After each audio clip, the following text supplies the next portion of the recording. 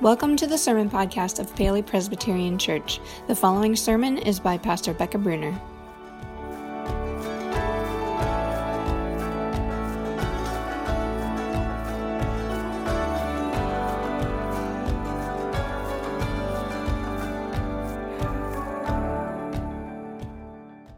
A reading from the Gospel of Matthew. He writes, "In the time of King Herod, after Jesus was born in Bethlehem of Judea, wise men from the east came to Jerusalem asking, 'Where is the child who has been born King of the Jews? For we have observed his star at its rising and have come to pay him homage.' When King Herod heard of this, he was frightened, and all of Jerusalem with him. And calling together all their chief priests and scribes of the people, he inquired of them where the Messiah was to be born. They told him, 'In Bethlehem of Judea, for so it has been written by the prophet. And you, Bethlehem, in the land of Judah, are by no means least among the rulers of Judah, for from you shall come a ruler who is to shepherd my people Israel.' Then Herod secretly called for the wise men and learned from them the exact time the star had appeared. Then he sent them to Bethlehem, saying, 'Go and search diligently for the child, and when you have found him, bring word so that I may also go and pay him homage.' When they heard the king, they set out, and there ahead of them went the star that they had seen at its rising, until it stopped over the place where the child was. When they saw that the star had stopped, they were overwhelmed with joy. On entering the house, they saw the child with Mary, his mother, and they knelt down and paid him homage. Then opening their treasure chests, they offered him gifts of gold, frankincense, and myrrh. And having been warned in a dream not to return to Herod, they left for their own country by another road." Well, it is good to be back with you all together in person this week. I joined you online for Christmas Eve, and of course we took a little break to just be extra COVID safe the Sunday after Christmas, but I'm so glad to be here with you and just really grateful for the grace that all of you extended to me and to my family as all of us are having to make those choices in this time of life, right? And just needed to take extra care to ensure that my mom stayed safe as she was here visiting for Christmas. And we were so grateful for that gift to be together. They have headed back home now. They made it safely. And in fact, my mom is worshiping online with us, so we can all say hi, Mom. But that's just, unfortunately, the way life is going to be these next couple months, isn't it? And we're going to do everything we can as a church to continue to keep everybody safe, but also to keep everybody connected to Jesus and to one another. And so we're, to the best of our knowledge, going to continue to gather, as Jonathan said, starting in our new schedule next week. We recognize that there's going to be varying numbers of people who are able or comfortable to be here present in this room. And so we're really grateful for our team or individual, such as they are, that help make that happen and offer that live stream so that we can connect in all the ways possible. But I do want to encourage you, we're still the church in all of this. We are Jesus' church, and Jesus said that the gates of hell could not prevail against his church, and so I think that includes COVID. So keep being the church in this season. Come as you can, join us online as you can, and reach out to each other as much as you can. Send that text or email or even better, phone call to be connected to one another. In a church like this, there is no reason that anybody should feel alone over these next couple of months. As we jump into these last few days of Christmas, I told you guys last week the story that has led to kind of one of the inside joke phrases of the Bruner family, which is just somebody somewhere along the way shouting out, "Christmas is over!" That's just something that is said around our house a lot. If you don't know why, you can go back and watch last week's sermon. But we were saying it a lot this last week because my husband says I'm a heathen because I did not wait until Epiphany to tear down all the Christmas decorations. They are down. I normally wait till at least January 1st, which still makes me a heathen, I recognize. But this year was December 30th. I needed to be done. I needed to be clean. I needed to just everything be back in order. It was time. And I know I'm not the only one in this. I know that I can see Heather even in the back. I know she did it too. You can confess to me later. If you did, I won't call you a heathen. But But that's just kind of our world now, right? Like the radios have gone back to playing the regular music. The malls are all pretty much barren. We've all kind of gone back to our regular routine. But even still, we, having lived through Christmas, having gone through all of it, there's still something even I've taken down those decorations, there's still something in me that's longing for more, that's longing to connect to the true meaning, the true story, the true person of Christmas. I don't know if you feel that same way. And so today, in that hope of just having one more chance to connect to the wonder of the Christ child, I want to share with you a story. It was written in 1896 by Henry Van Dyke. He is a Presbyterian minister, a Princeton professor, a poet, an author, and a diplomat. I think he's trying to show off a little bit. But he wrote a beautiful story that I'm going to just share pieces of with you. And today, I just want to give you that gift of being able to experience the presence of Jesus through the gift of imagination. The story he wrote is called The Story of the Other Wise Man. He writes, "You've heard the story of the 3 wise men in the East and how they traveled from afar to offer their gifts at the manger in Bethlehem. But have you ever heard the story of the other wise man, who also saw the star at its rising, and he set out to follow it, yet he didn't arrive with his brothers in the presence of the young child Jesus? I will tell you his tale. In the days when Caesar Augustus was master of many kings and Herod reigned in Jerusalem, there lived a certain man named Artaban. He was a tall, dark man of about 40 years, and he belonged to the ancient priesthood of the Magi. Artaban studied the evening skies, and one night he saw a new star, which shone for one night and then vanished. His 3 Magi companions, Caspar, Melchior, and Balthazar, they were watching in the temple of the 7 spheres in Babylon. And they made a plan when the star appeared that they would wait for 10 days for him at the temple, and then they were to set out together for Jerusalem to see and to worship the promised one, the King of Israel.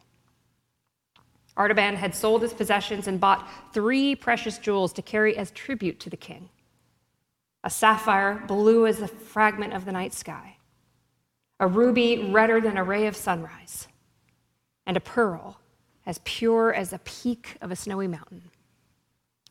So when Artaban saw the star in the sky, he bowed his head. "It is the sign," he said. "The king is coming. I will go to meet him." Long before dawn, he was in the saddle, riding swiftly westward. At nightfall on the 10th day, he arrived at Babylon. It was 3 hours' journey yet to the temple of the 7 spheres, and he must reach the place by midnight if he would find his comrades waiting. While passing through a palm grove, his horse slowed to a walk and then stopped. Artaban dismounted to find a man lying across the road.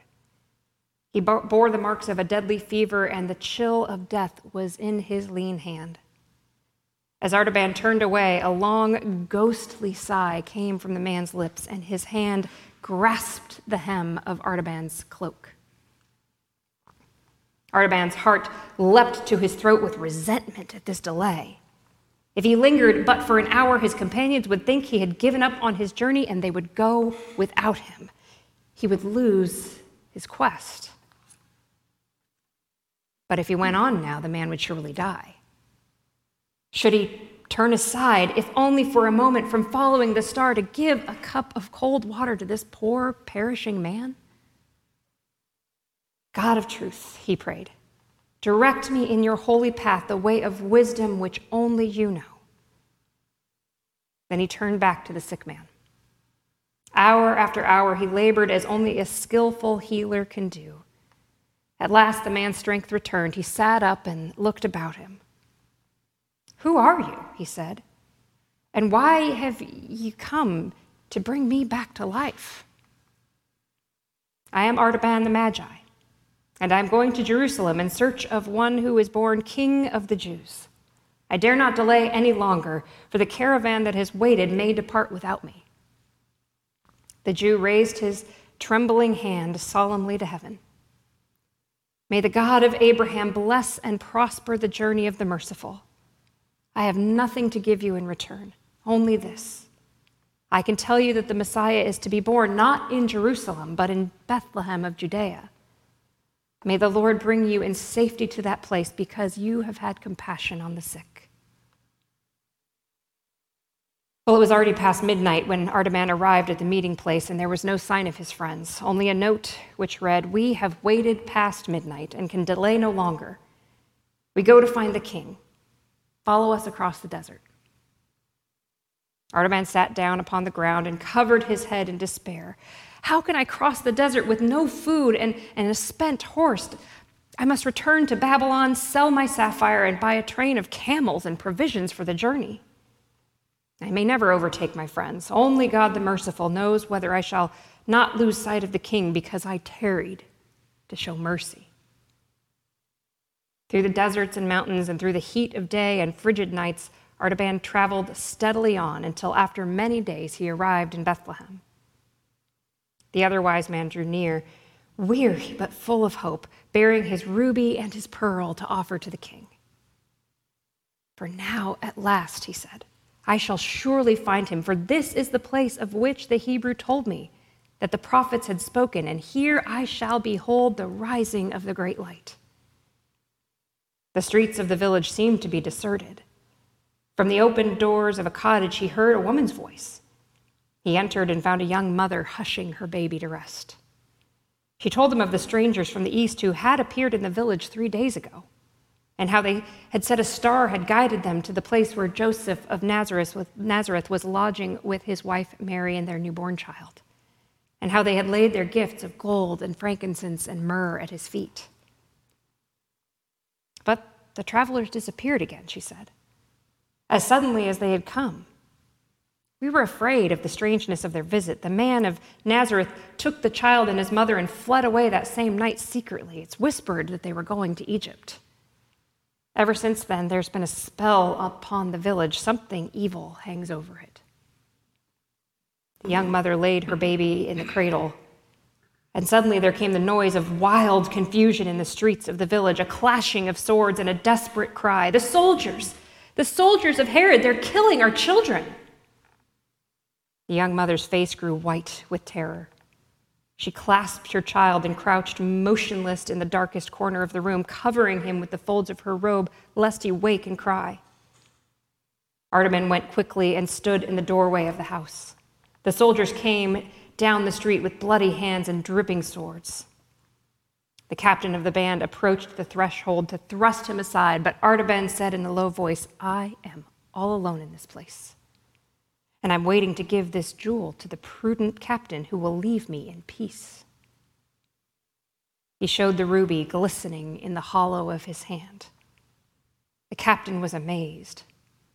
He stretched out his hand and took the ruby. "March on," he said to his men. "There's no child here. The house is empty." The clamor passed down the street. Artaban re-entered the cottage. He turned his face to the east and prayed, "God of truth, forgive me my sin. I have lied to save the life of a child, and 2 of my gifts are gone. Shall I ever be worthy to see the face of the king?" But the voice of the woman, weeping for joy in the shadow behind him, said very gently, "Because you have saved the life of my little one, may the Lord bless you and keep you. The Lord make his face to shine upon you and be gracious to you. The Lord lift up his countenance upon you and give you peace." Many years passed in Artaban's life, yet he never stopped searching. He moved among the throngs of populous Egypt, seeking everywhere for traces of the household that had come down from Bethlehem. He learned from a Hebrew rabbi of the sufferings of the promised Messiah, the one despised and rejected, the man of sorrows and acquainted with grief.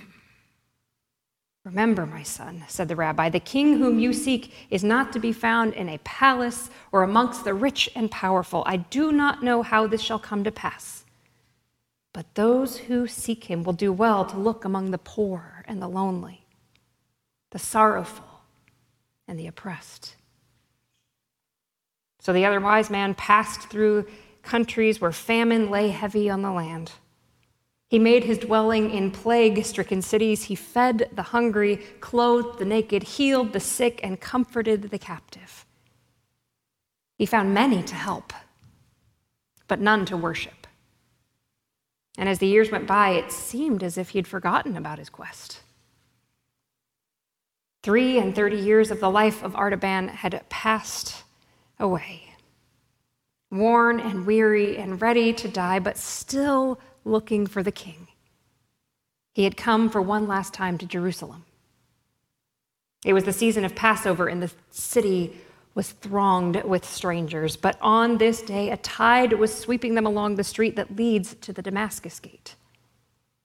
He asked the people around him where they were going, and they answered, "To the place called Golgotha, outside the city walls, where there's going to be an execution. Have you not heard? 2 robbers are to be crucified, and with them another called Jesus of Nazareth, a man who has done many wonderful works, but the leaders have said he must die because he says he is the Son of God." And Pilate sent him to the cross because he said he was the King of the Jews. How strangely these familiar words fell upon the tired heart of Artaban. They had led him for a lifetime, and now they came to him like a message of despair. The king had arisen, but he had been denied and cast out. He was about to perish. Perhaps he was already dying. Could it be the same one born in Bethlehem 33 years ago, at whose birth the star had appeared at heaven? Artaban's heart beat unsteadily as he thought to himself, "It may be that I shall find the king at last in the hands of his enemies, and shall come to offer my pearl as ransom before he dies." Just then a troop of soldiers came down the street, dragging a young girl with a torn dress and disheveled hair. Suddenly she broke from the hands of her tormentors and threw herself at his feet. "Have pity on me," she cried. "My father is dead, and I am seized for his debts to be sold as a slave. Save me from a fate that is worse than death." Artaban trembled. It was the old conflict in his soul which had come to him in the palm grove of Bethlehem and in the cottage. This was the third trial, the final and irrevocable choice. He took the pearl from his pocket. Never had it seemed so radiant, so full of light. And he laid it in the hand of the slave girl.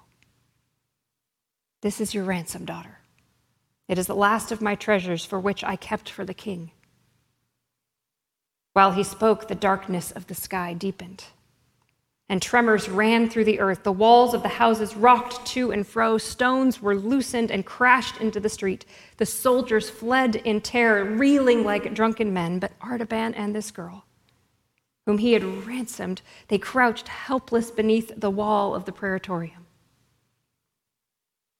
What had he to fear? What had he to hope? He had given away the last remnant of his tribute to the king. The quest was over, and it had failed. One more tremor from the earthquake shook the ground. A heavy tile from the roof fell and struck the old man in the temple. He lay breathless and pale, with his gray head resting on the young girl's shoulder and blood trickling from the wound.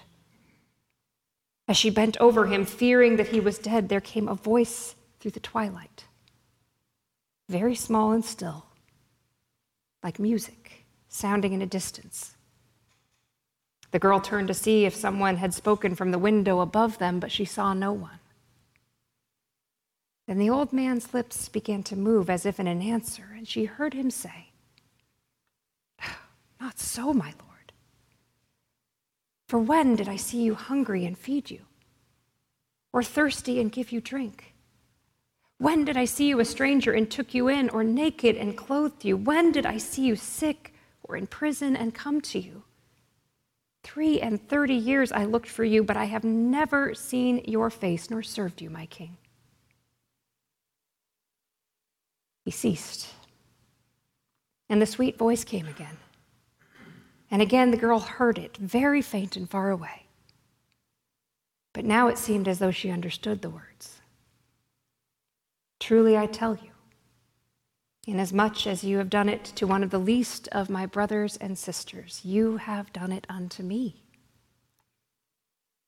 A calm radiance and wonder and joy lighted the pale face of Artaban. A long breath of relief exhaled gently from his lips. His journey had ended. His treasures were accepted. The other wise man had found the king.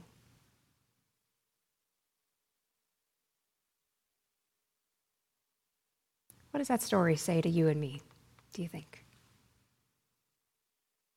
Think back on your own journey, your search to find Jesus. Where has that journey led you? To what places? To what people? What surprises? And what struggles? According to Van Dyke, seeking Christ can be quite costly. And not just sapphires and rubies and pearls. It's costly because wherever you go, if you're paying attention, there will be people in need. People who call on your compassion, your time, your energy, and your money. People who need you to listen to their stories. People crying for your help. Maybe your neighbor. It may be somebody in your own family.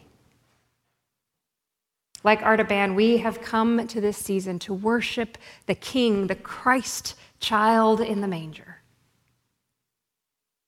But the real test is whether day by day we can see that same Christ in the people around us. The people who bring their needs to us unexpectedly, who delay us, who interrupt us. How will we respond to those needs? Only those who seek Jesus by serving him will hear him say these wonderful words from Matthew 25.